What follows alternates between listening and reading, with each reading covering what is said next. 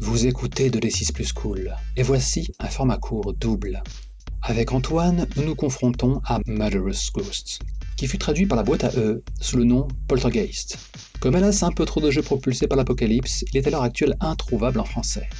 Il s'agit de 2 livrets, où un seul et unique joueur incarne l'autre, un explorateur urbain tentant de survivre face au maître de cérémonie, qui décrit l'environnement et surtout un spectre meurtrier. N'imaginez pas vous retrouver avec le vénérable livre-jeu L'As des As ou un Starfighter Battlebook entre les mains. Les pages sont surtout constituées de consignes, avec une question ouverte, une invitation à tirer une carte et à se rendre à telle page. Oui, dans ce jeu singulier censé être propulsé par l'apocalypse, on tire des cartes et on en additionne les valeurs. On se retrouve avec les 3 types de résultats si familiers. De 13 à 20, la meilleure chose possible se produit. De 6 à 12, on y laisse quelques plumes. Et moins de 6 ou plus de 20 signifie une catastrophe.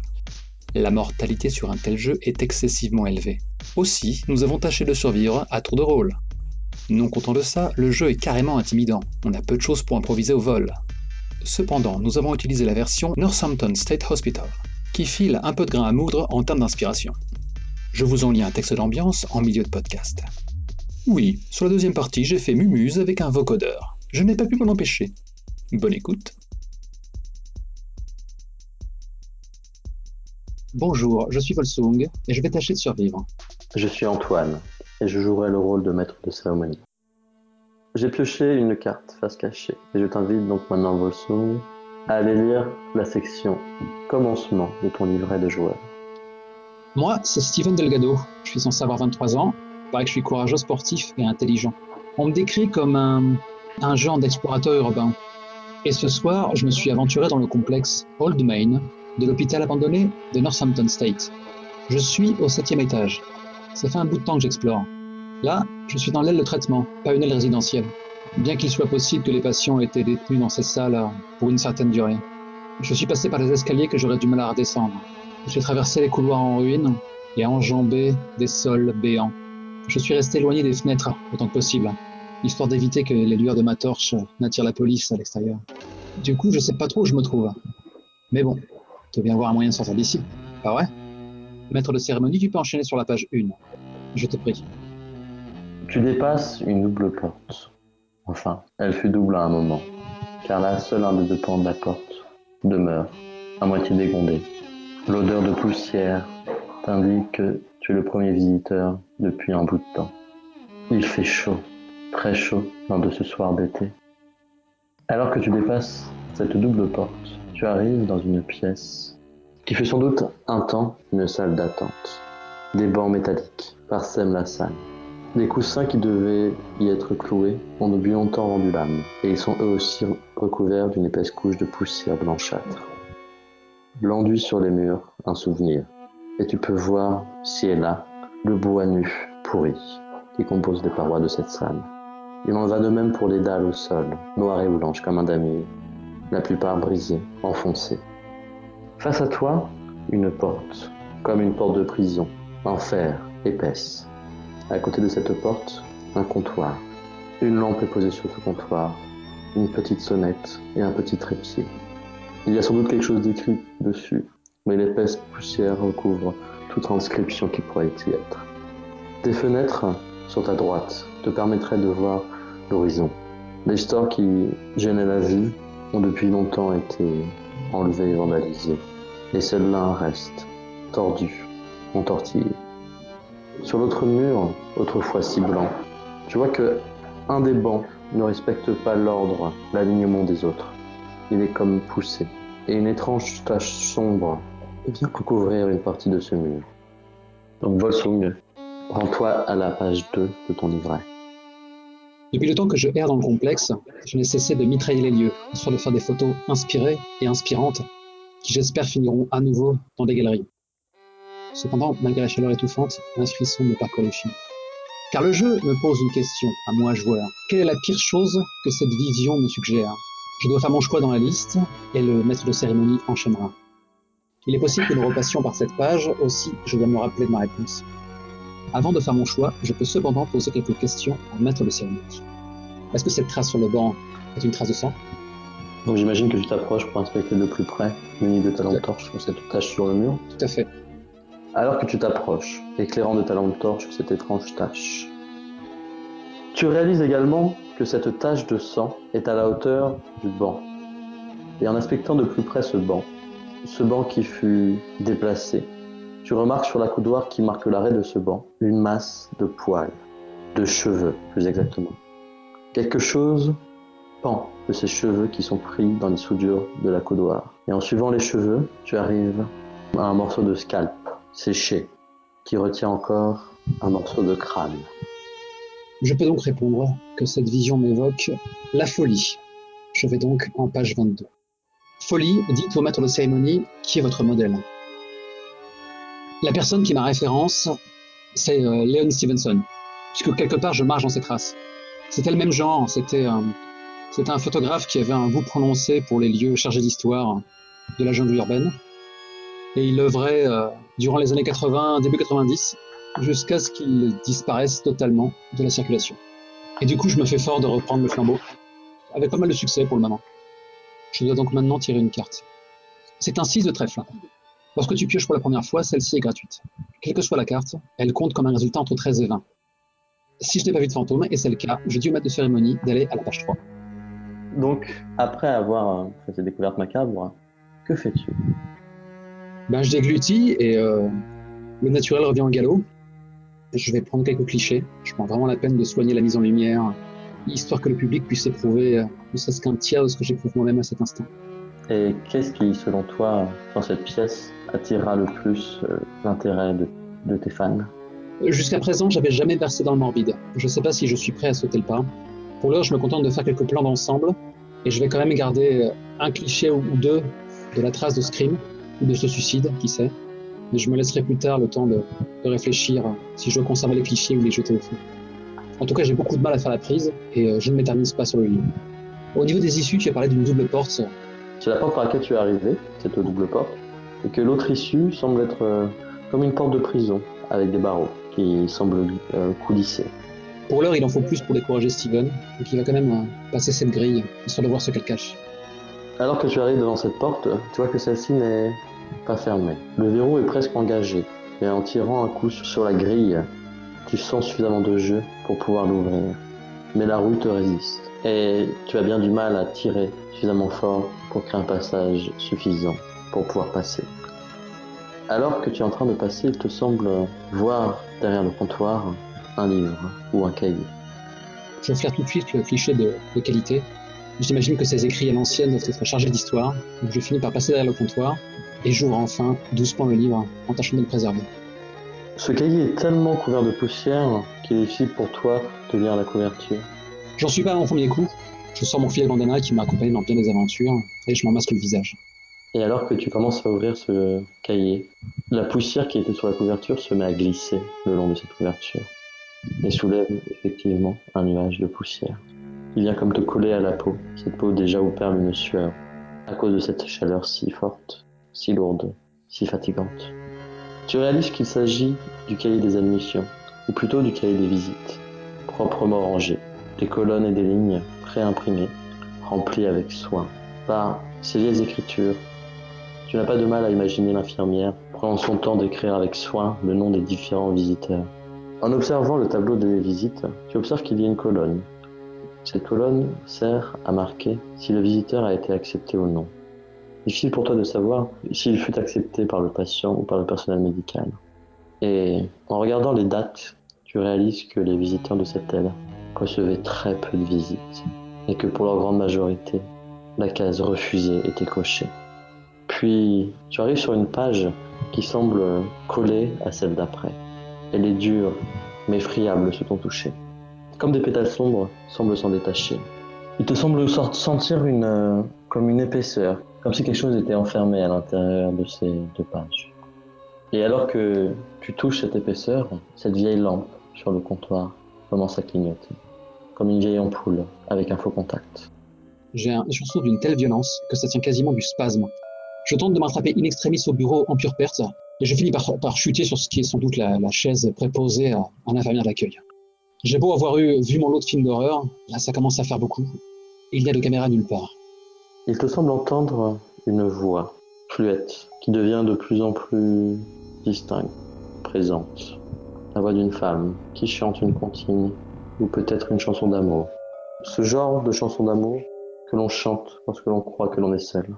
Et comme pour ponctuer la fin du refrain de cette vieille chanson d'amour, tu entends la porte en métal glisser et se refermer violemment. Puis la voix semble s'approcher, comme si elle commençait à faire le tour du guichet d'accueil dans lequel tu te trouves. Et tu entends le tintement de clés sur un trousseau. Je t'invite maintenant, Steven, à te rendre à la page 4 de ton livret. Page 4. Qu'espères-tu qu'il ne fasse pas? Choisis dans la liste suivante. Avant de faire ton choix, tu peux toutefois poser des questions au maître de scène. Après cela, tire une carte. Naturellement, le premier réflexe de Steven, ça a été de se tasser derrière le comptoir. J'ai quand même tâché de lancer un regard, histoire de voir qui s'amuse à se balader en même temps que moi au sein de l'hôpital de Northampton. Car mon esprit cartésien imagine qu'il s'agit d'une vraie personne, un peu singulière, certes, mais une personne de chair et de sang. Que vois-je? D'un premier abord, il ne te semble rien voir. Puis, tu vois une ombre projetée sur le mur qui fait face aux fenêtres, assez grande. Je pense que la personne à qui elle appartient mesure dans les 1m90. Et cette ombre est immobile. Enfin, cette voix qui chantait. Oh, vous m'avez fait peur. Allons, allons. Vous savez que l'heure des visites est terminée. Et moi qui ai déjà fermé la porte. Allez, suivez-moi. Et tu réalises que l'ombre que tu vois, immobile, ne peut appartenir à cette voix, puisque tu es guidé par le son des clés qui semblent retourner vers la porte, alors que l'ombre, elle, reste immobile. C'est la seule silhouette qui me fait face, donc je dirais que la seule chose que je craigne, là tout de suite, c'est qu'elle me regarde. Je ne veux pas qu'elle me regarde, je veux pas qu'elle remarque ma présence. Donc maintenant je vais tirer une carte, et le sort en sera décidé. C'est un 4, ça n'est pas brillant. Désormais, ma main fait un 10. Nous sommes donc dans l'intervalle 6 à 12. La silhouette va donc faire une des choses que je n'ai pas sélectionnées, et c'est à moi de choisir laquelle. Je vais choisir parler, je vais pas trop me mouiller, et je vais dire au maître de cérémonie de se rendre à la page 15, et de choisir l'option B. Alors que, du fait du bruit des clés, tu avais clairement identifié sa position comme étant près de la porte, tout d'un coup tu entends une voix derrière toi. Mais, vous aussi vous avez décidé de faire un tour? Vous n'êtes pas sérieux, vous risquez de m'apporter des ennuis. Allez, allez, on y va. Steven, je t'invite à te rendre à la page 16. Qu'est-ce qui rend ce fantôme le plus humain? Faites votre choix et dites-le au maître de cérémonie. Je peux cependant poser au MC des questions avant de faire mon choix. Et je ne vais pas m'en priver. Comment est-ce que la silhouette réagit pendant ce dialogue? Alors qu'elle vient de te parler, de t'inviter à rejoindre tes quartiers, à l'intérieur du service, vers où est braquée ta lampe? La lampe est éteinte, penses-tu? Tu ne vois rien? Il n'y a aucune source de lumière? Pardon, ok. Tu ne vois que de manière interrompue par la lumière qui est émise de manière saccadée par cette lampe de bureau. Et entre deux cliquements, cette ombre que tu as vue te fait face, toujours immobile. À partir du moment où je vois que la silhouette de l'un et que j'entends la voix que de l'autre, je vais choisir la voix. Hein. C'est la voix qui a l'air chargée d'humanité. Quoi. Donc du coup, je vais tirer une nouvelle carte. C'est un 7. Ma main est donc de 17 désormais. Et donc je suis enfin dans la fourchette du 13-20. Je peux donc t'affirmer que je n'interagis d'aucune manière avec la chose. Tu peux continuer à jouer en fonction de la page où tu te trouves. Bah alors, il m'a pas entendu? Allez, allez, on se lève. Alors qu'elle te dit ça, tu entends cette même chanson, la chanson d'amour qu'elle chantait plus tôt, mais cette fois chantée par une voix d'homme, une voix grave. Un hurlement de femme, le bruit d'un choc répété, comme d'un marteau contre une enclume. Que fais-tu? Pour le moment, je me crispe et je fais le mort. Je veux que ça cesse. Je veux pas me faire remarquer. Je veux pas. J'ai encore l'espoir que ces choses ne s'adressent pas vraiment à moi. Pour le moment, je veux me faire oublier. J'attends que ça disparaisse. J'attends que ça cesse. Pour le moment, je me recroqueville sous le bureau. J'attends. Je t'invite donc à tourner page 32. Je dois tirer une carte. Les cartes que j'ai en main ont comme score additionné 17. Il y a un certain risque que je dépasse le chiffre fatidique de 20. Je vais donc prendre le risque de me débarrasser de toutes mes cartes et espérer d'avoir au moins une carte de 6 ou plus. Je tire donc ma seule et unique carte, sachant que les figures comptent pour 10, n'est-ce pas? C'est ça. Et c'est un 6. C'est exactement ce que j'espérais. Je suis donc dans la fourchette basse, 6-12. Je peux donc te déclarer que j'ai trouvé un endroit où me cacher, et je dois te demander de quoi il s'agit et où il se trouve. Mais le fantôme m'a peut-être tout de même remarqué. Et je vais à la page 4. Alors que tu es blotti derrière le comptoir, tu remarques que sous le comptoir, il y a un placard avec des portes coulissantes, dont une légèrement entrouverte.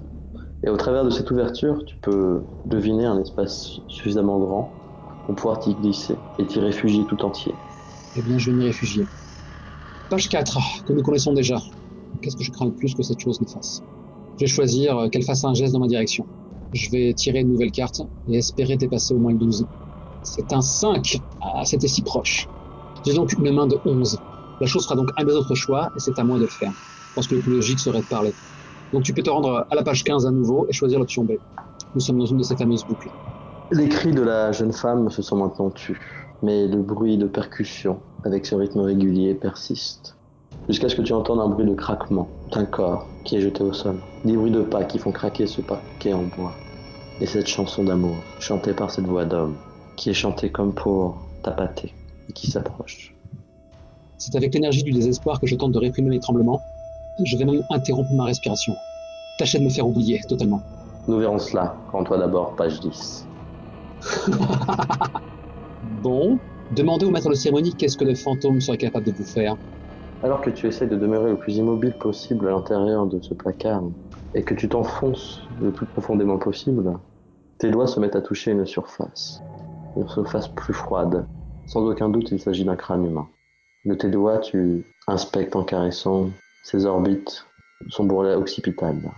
Et alors que tu arrives au niveau du front, il te semble pouvoir passer ton doigt à travers un trou qui se trouve sur le front de ce crâne. J'imagine que la manie de cette chose, c'est de faire sauter les crânes de ses victimes comme un œuf dans un coquille. C'est ce que tu essaies de me faire comprendre? Le trou semble presque chirurgical, parfaitement rond, les bords lisses. Si ma mémoire est bonne, maître de cérémonie, mes chances d'échapper vivant à tout cela dépendent de ta main. Or, à l'heure actuelle, tu n'as qu'une seule carte, ce qui veut dire que je ne vais pas forcément dans la bonne direction. Fort de cette réflexion, j'agirai en conséquence. En attendant, je tire une nouvelle carte. C'est un 4 de pique. Je suis désormais dans la fourchette confortable du 13-20. Mais pour combien de temps? Sur 13-20, je dois choisir un parmi la liste suivante. Je pense qu'à l'heure actuelle, j'ai commencé à sangloter nerveusement. Maître de cérémonie, tu peux continuer là où tu te trouves. Alors que tu es en train de sangloter et d'essayer d'étouffer ton sanglot, tu arrives à localiser cette chose qui est là avec toi, par le bruit de cette chanson. Elle s'approche et tu as l'impression qu'elle se baisse et qu'elle se trouverait juste derrière le comptoir, à ta hauteur. Je t'invite à te tourner page 36. Si je fais pas quelque chose, je vais crever. Je dois tirer une carte avant d'avoir mon mot à dire. Je vais prendre le risque de conserver ma main, espérer tirer une carte faible. C'est un 4. Quelle chance. Je suis à 19, juste sur le coup près. Donc, entre 13 et 20, je peux donc te déclarer que le fantôme est à ma recherche et que tu peux te rendre à la page 27. Ok, très bien. Quand est-ce que je peux sprinter, bordel? J'ai la santé. Merde. Le chant s'arrête, il y a un moment de silence. Puis tu entends comme si quelqu'un était en train de cogner de l'autre côté, comme s'il cognait à une porte. 2 coups à un endroit, 2 coups à un autre endroit, un rire grave, où tu sens une méchanceté, un sadisme, comme si quelqu'un était en train de jouer avec un rat. Je t'invite à tourner page 8. Quelle est la pire chose que dégage le spectre? Je dois faire mon choix, te le dire, et éventuellement te poser les questions avant cela. Est-ce qu'il y a autre chose que ce son et que sa voix qui trahit sa présence? Dissimulée par l'odeur de poussière, cette odeur devient enfin une odeur de chair putréfiée qui, petit à petit, semble emplir l'horizon sensoriel. C'est exactement ce à quoi je m'attendais. Je choisis donc son odeur. Et je vais tirer une nouvelle carte. Je vais me défausser de toute ma main. Hein. Oh, petit joueur. Bah franchement, là c'est pas jouable. Hein. Bien sûr, c'est évidemment. Ah, ok, c'est parti. C'est un 10. C'est pas si mal. Donc je suis dans la fourchette 6-12. Je peux donc te déclarer que les choses vont empirer, mais que je ne panique pas pour l'instant. Et donc que fais-tu alors que manifestement le fantôme semble jouer avec toi? Il se met même à imiter le bruit d'un pleur. Je suis piqué au vif. Quelque part, mes larmes se sont très vite taries. Je tâche de me rappeler qui je suis, que j'espère bien vivre vieux, et qu'il est hors de question que je crève ici, acculé de la sorte. Je serre les poings, mes jointures blanchissent. Je tâche de changer ma peur en rage de survivre. Je serre les dents. Je t'invite à tourner page 16. Ah, sympa. Une page familière. Qu'est-ce que ce fantôme dégage qui me paraît le plus humain? Je vais choisir aucun des choix qui me sont proposés. Je vais te proposer celui-ci, sa cruauté. Oh, Je vais donc tirer une carte. Ah merde, c'est un roi, c'est un 10. Je vais donc de passer à 20. Mais je reste quand même dans la tranche confortable. Je peux donc t'affirmer que je n'interagis d'aucune manière que ce soit avec la chose. Mais à quel moment est-ce que je vais pouvoir décrire Steven en train de piquer un sprint? Là, je te demande donc ce que tu fais. Je vais jaillir comme un diable de sa boîte, hors du rangement. Je me retrouve à plat ventre à même le sol. J'ai très vite ramené un genou sur mon ventre, et c'est désormais une position de sprinter que j'ai. Et je donne tout ce que j'ai. Je vais jaillir derrière le comptoir comme un boulet de canon, et tâcher de tracer et de repartir par l'endroit où je suis arrivé, sans même prendre la peine de me retourner. Qu'il aille se faire foutre, vivant ou mort. Je t'invite à tourner page 12. Demandez au maître de cérémonie quelle est la chose la plus importante dont vous devez vous acquitter là tout de suite. Cours, continue de courir le plus vite possible. Alors que tu vois un des bancs qui commence à frémir, un banc devant toi. La VF de ce jeu se nommait Poltergeist, n'est-ce pas? Je me débarrasse de ma main, je suis à 20, il est évident que je ne vais pas la conserver. Je fais donc place nette, je tire une nouvelle carte. Hey, c'est un valet, donc un 10, et donc un succès mitigé, c'est toujours ça. Donc intervalle 6-12. Alors je peux le faire, mais je ne peux pas tout faire. Choisis-en 2 dans la liste et déclare-les au maître de cérémonie. Je ne peux pas m'empêcher de le voir et ma respiration est saccadée. Ok. Alors que tu cours vers la sortie, vers cette double porte, sur le mur à droite de la porte, il y a ces espèces de placards où autrefois étaient affichées les consignes. Sur la plupart des portes, le verre a tout bonnement disparu. Mais sur l'une d'elles, un morceau de verre brisé est demeuré dans le coin supérieur droit. Dans le reflet de ce verre, tu peux voir derrière toi une ombre, l'ombre d'un homme. Tu ne peux pas voir ses traits, tu ne peux voir presque aucun détail, hormis un trou au milieu de son front. Et tu te retrouves donc à l'intérieur de ce long couloir que tu avais déjà parcouru. Je t'invite à piocher. À tes ordres, MC. En tout cas, je remarque que toi, tu ne pioches toujours pas. C'est un 10, un vrai 10. Je suis à nouveau à 20, mais au moins dans la fourchette confortable. Que fais-tu alors que tu cours le long de ce couloir? Tu vois en face de toi, approchant, le couloir qui continue, le chemin par lequel tu étais venu, ou un couloir prenant sur la droite. Tu dois allonger la face nord de l'hôpital et tu entends le bruit de la pluie qui vient frapper des carreaux, qui restent sur les fenêtres lorsque le vent et la pluie ne s'invitent pas tout bonnement à l'intérieur du bâtiment. Et cette odeur de pluie, de pierre mouillée, qui se mélange à la poussière, vient envahir le couloir. Que Mon fais-tu? but, c'est de creuser la distance entre le spectre et moi. Je vais donc rester en territoire connu et faire tout mon chemin dans le sens inverse. J'improviserai plus tard. Je trace, je tâche de ne pas m'essouffler et de ne surtout pas regarder en arrière. Tu continues donc à courir. Tu ignores cette intersection et continues tout droit à courir, encore et encore. Les fenêtres s'enchaînent à ta gauche. Le damier noir et blanc au sol te donne l'impression de courir le long d'un couloir presque infini. Ne serait-ce pour la porte fermée qui se trouve et qui apparaît maintenant au bout du couloir. Je t'invite à repiocher. Je vais me débarrasser de ma main, comme tu peux t'en douter. C'est taille amusant, quelle que soit la page que je contemple. Je m'ai proposé un choix, tout en bas. Si j'en ai assez et que je suis prêt à arrêter de jouer, je peux me rendre à la page 48. Mais ce serait mal me connaître. Fumier. C'est un 9. Je réussis à passer la barre fatidique du 5, c'est déjà ça. Et alors que tu avances vers cette porte que tu avais déjà empruntée, tu entends le bruit du tonnerre, puis un éclair qui vient illuminer la salle. Et cette ombre, avec ce trou sur le front, qui se trouve maintenant dans l'encadrement de cette porte. Je t'invite à tourner page 4. Cette page, nous la connaissons. Qu'est-ce que j'espère qu'elle ne fera pas? Je choisis sans hésiter m'atteindre, sans même poser plus de questions que cela. Je lâche un putain. Je freine des 4 fers, je fais un effort surhumain pour ne pas tomber. Peut-être qu'avant d'aller plus loin, je vais peut-être tirer une carte. C'est un as, ça compte pour un 1. Je suis à 10, sous la barre du réconfortant 13. Ce qui signifie, sur un 6-12, que le spectre fait l'une des autres actions et que c'est à moi de la choisir. Me parler, hein, ça paraît assez évident. Rends-toi donc à la page 15 et prends l'option B. Sa voix résonne, sans qu'elle ne vienne spécialement de l'endroit où tu vois cette ombre. N'as-tu pas entendu ce qu'elle t'a dit? L'heure des visites est terminée. De toute façon, qui viendrait te rendre visite? Tourne page 10. 6, pardon. Page 6, c'est une première. Dites au maître de la cérémonie une chose que vous auriez voulu faire avant de mourir. Oh, je suis né sous X et j'ai été adopté, mais j'espère atteindre assez de célébrité pour que mes parents sortent de leur anonymat et se fassent connaître.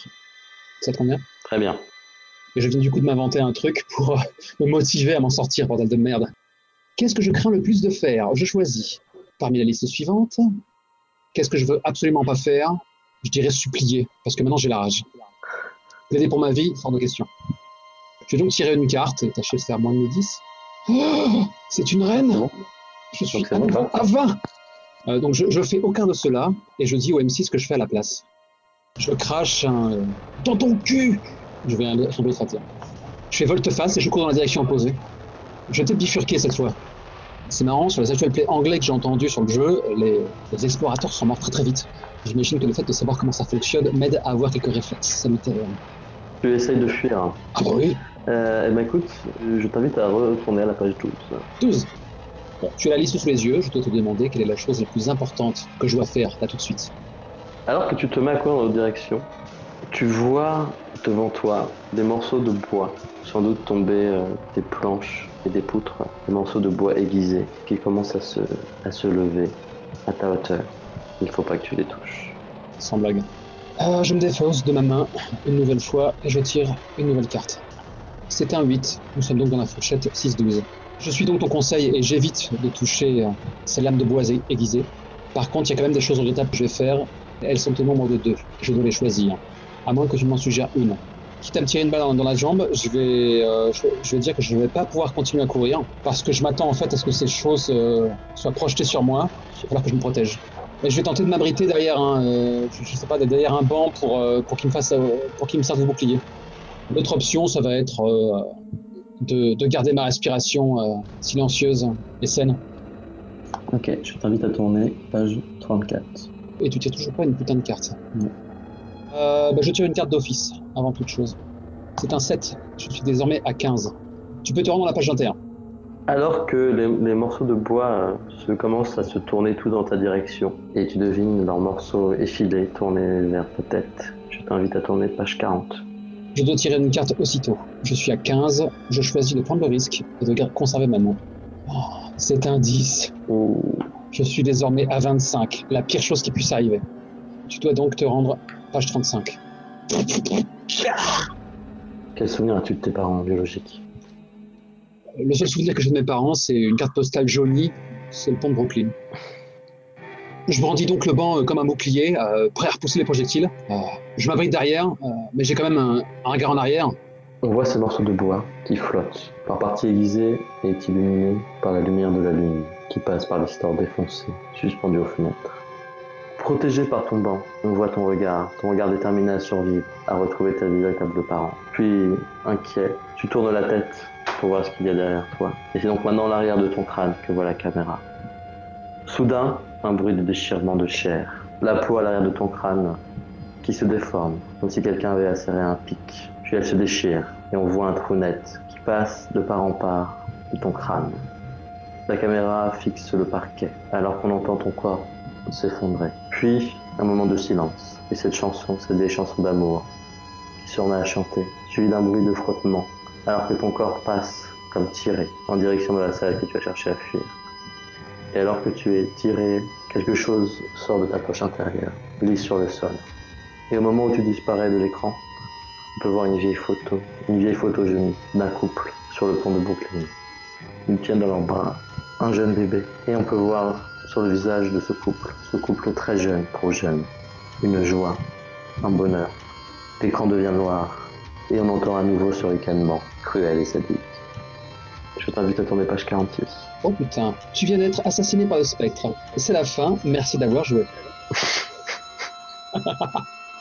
Parlez-moi d'amour et dites-moi des choses tendres.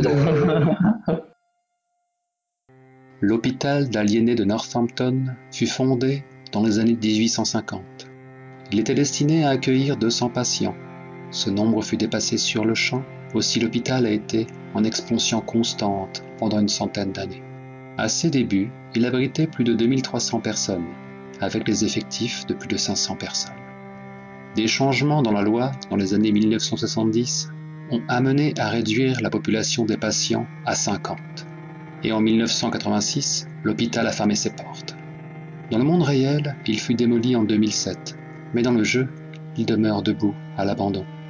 À l'origine, l'hôpital a été construit conformément à l'architecture emblématique des bâtiments Kirkbride. Mais avec cette construction constante d'ailes et de nouveaux bâtiments, l'empreinte originelle de l'hôpital n'y a pas survécu. Dans les années 20, alors que la population de l'hôpital ne cessait de croître, un nouveau complexe de bâtiments fut construit. Maintenant, l'hôpital abandonné se compose de deux principaux complexes, le Old Main et le Memorial Complex, ainsi que d'une douzaine de bâtiments plus petits.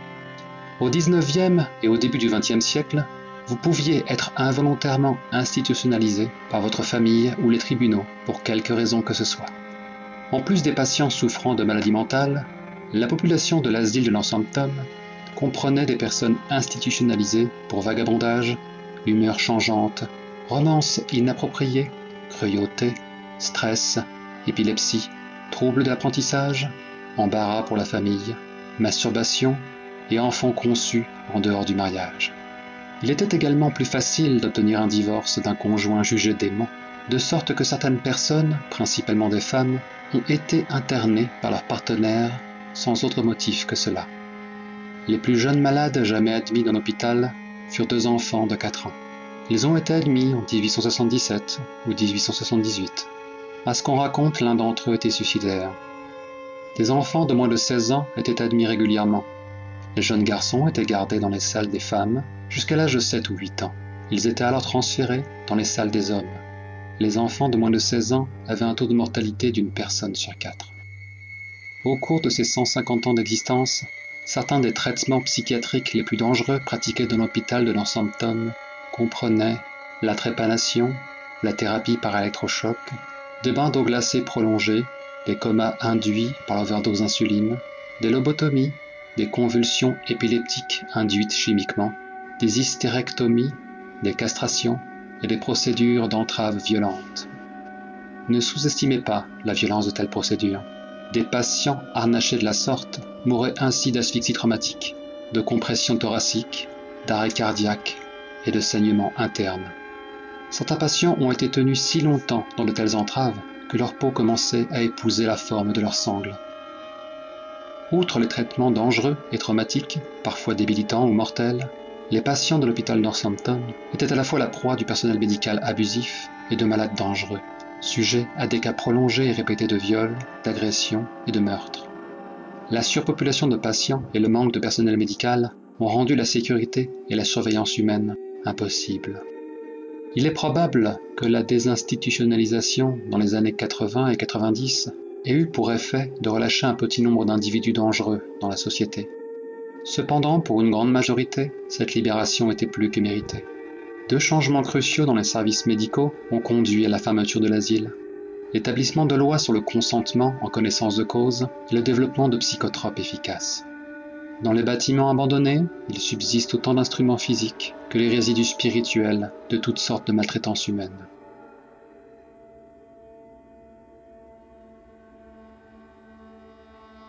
Je m'appelle Antoine et je jouerai le rôle de l'autre. Je suis Volsung et je serai le MC. Et je vais te tuer. Sois-en sûr, je vais tout faire pour te tuer. Come at me, bro. Come on, me bro. Ok. Qui est l'autre? Je m'appelle Diane McAllister. J'ai 23 ans et je suis une jeune femme, à la fois brave, athlétique et intelligente. Mais je suis aussi une exploratrice urbaine. Et, tard dans la nuit, je suis en train d'explorer le complexe Old Main de l'hôpital d'État de Northampton, un hôpital abandonné. Je me suis rendu jusqu'au 6e étage. Cela va faire maintenant un bout de temps que je suis en train d'explorer. Je suis dans l'aile de traitement, pas une aile résidentielle, mais il est fort possible qu'il y ait eu des patients détenus dans les pièces, ici, pour une période prolongée. J'ai passé plusieurs cages d'escalier que je n'ai pas voulu emprunter pour descendre. Je suis passé dans des couloirs, au sol ruiné et présentant des trous béants. J'ai fait attention de rester à l'écart des fenêtres autant que je le pouvais, afin d'éviter que la lumière de ma lampe torche ne puisse attirer l'attention des forces de l'ordre. Mais je ne suis pas sûr exactement où je suis dans ce complexe. Enfin, ça ne devrait pas être si dur que ça de trouver un chemin vers la sortie, n'est-ce pas? MC, tourne à la page 1. Ok. Je tire donc ma première carte, et je ne vais pas la regarder. Je ne dois pas la regarder. Oh non.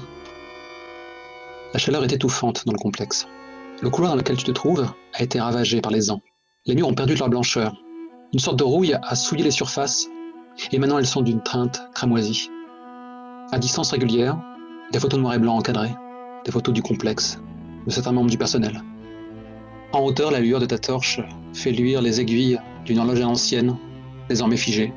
Un peu plus loin dans le couloir, tu distingues un brancard, et la poussière en suspension semble simuler une sorte de neige. Je vais m'intéresser d'un peu plus près à cette vieille horloge.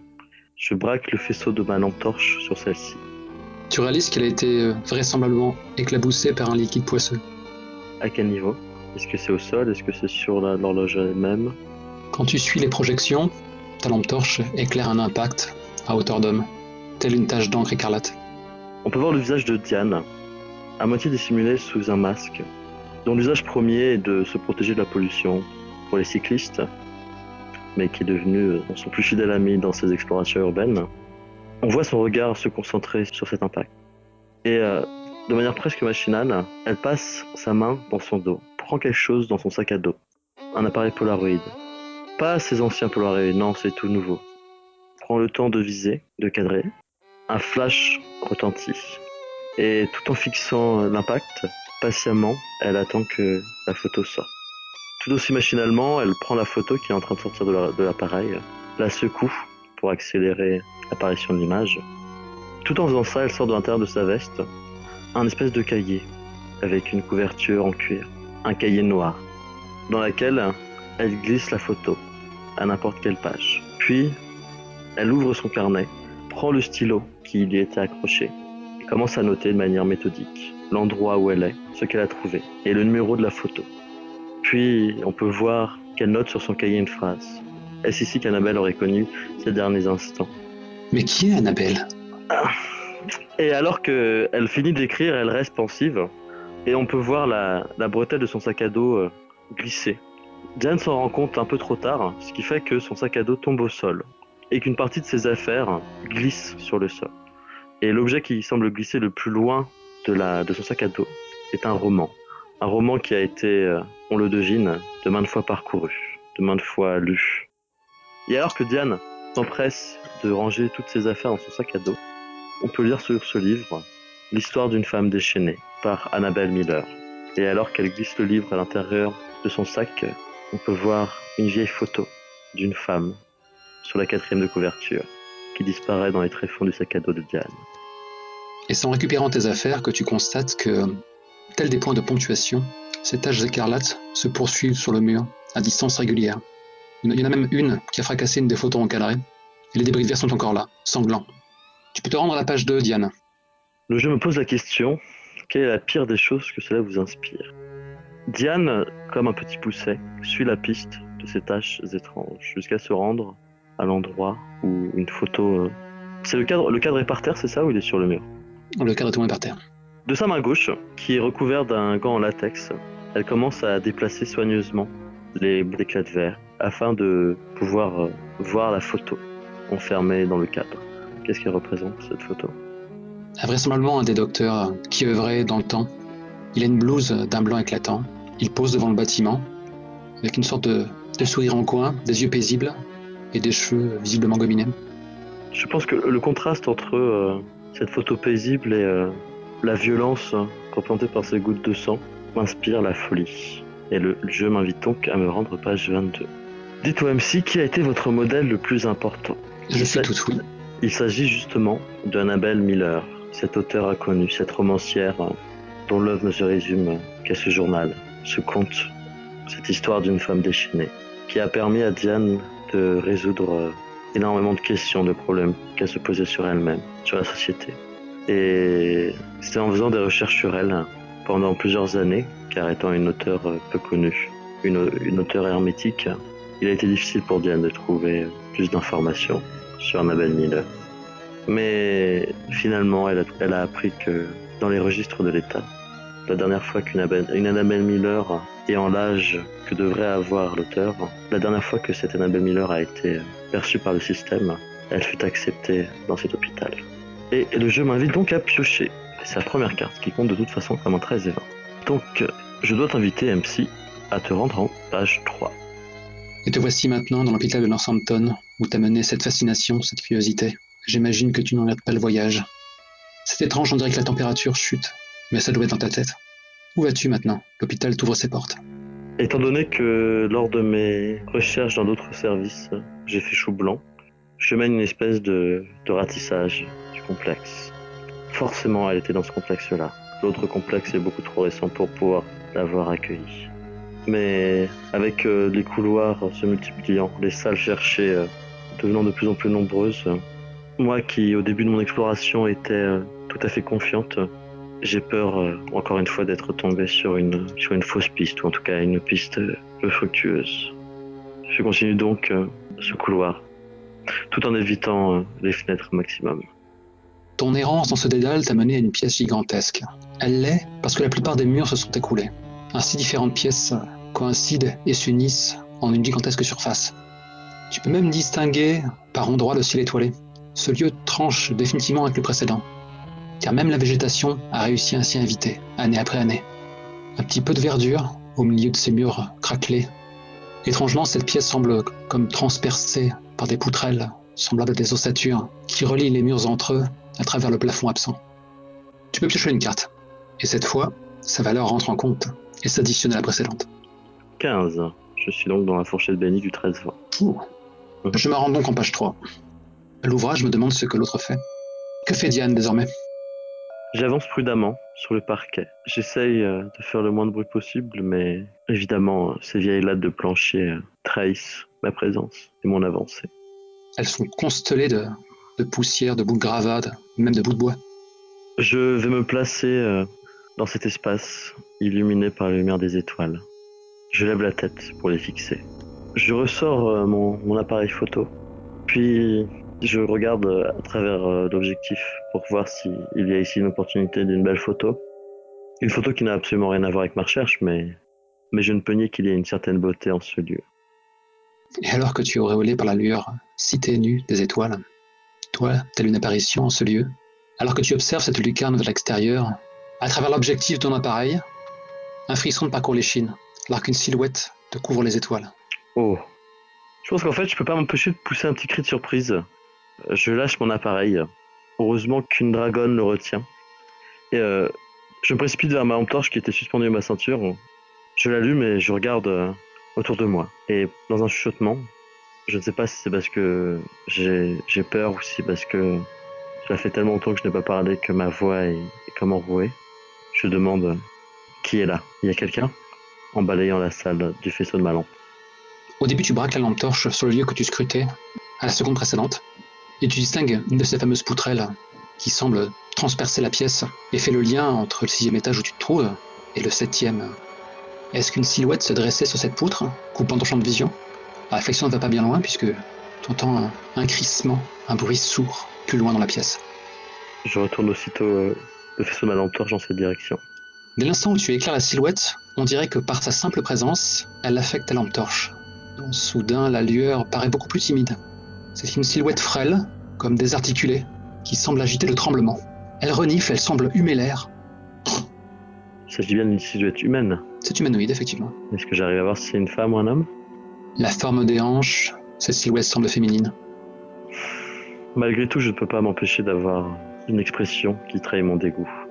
Je vais en page 9. Tes sens ne te trompent pas. Tu as vraiment froid maintenant. Ton souffle laisse même une légère brume alors que tu exhales. La silhouette traîne des pieds lentement. Elle a les bras ballants, on dirait qu'elle porte une... Oui, elle porte une camisole. Elle se dirige avec difficulté vers le mur le plus proche, se fige, le fixe. Elle commence à étouffer un sanglot avant de fracasser son crâne sur sa surface. Une fois, 2 fois, 3 fois. Tire une carte. J'ai donc décidé de remettre ma main à zéro. Et je tire une carte. Ouf. Tu vas juste crever, c'est pas possible. Un fatidique 4. Tu es donc dans la pire fourchette possible. Je vais donc à la page 17. Que fait Diane, tout de même? Elle reste bouche bée par cette apparition. Puis, étouffée par son masque, on entend sa voix. Madame? Madame, vous allez bien? Et en disant cela, elle sort son téléphone pour vérifier si elle a du réseau ici. En un mouvement, elle t'a fait face, ou plutôt la partie supérieure de son corps. On dirait qu'elle fonctionne presque comme un automate, comme si chacun de ses membres avait un temps de latence par rapport au précédent. Elle hoche la tête, et tu distingues vaguement ses traits, ou plutôt son absence de traits. En guise de visage, elle est coiffée d'un sac de jute, avec 2 traces sombres en guise d'yeux.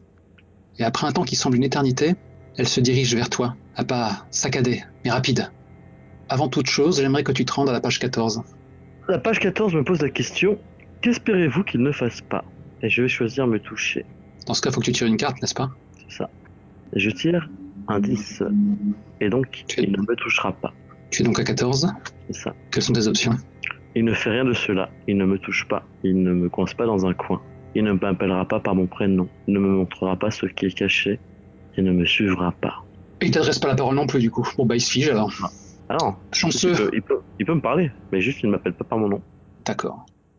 Cet être qui a tout d'un automate se fige alors, à quelques mètres de distance. Tu as tout le loisir de contempler cette apparition. Mais au moindre mouvement que tu fais, elle a à ce moment-là des tremblements brusques et des reniflements saccadés. On dirait qu'elle respire avec une grande difficulté. Que fais-tu? Eh ben, je vais lui parler. C'est... je- Bonjour, bonsoir madame. Je m'appelle Diane. Vous avez besoin d'aide? Vous n'avez pas l'air d'aller très fort. Ils m'ont dit que c'était pour mon bien. Ils me l'ont pris.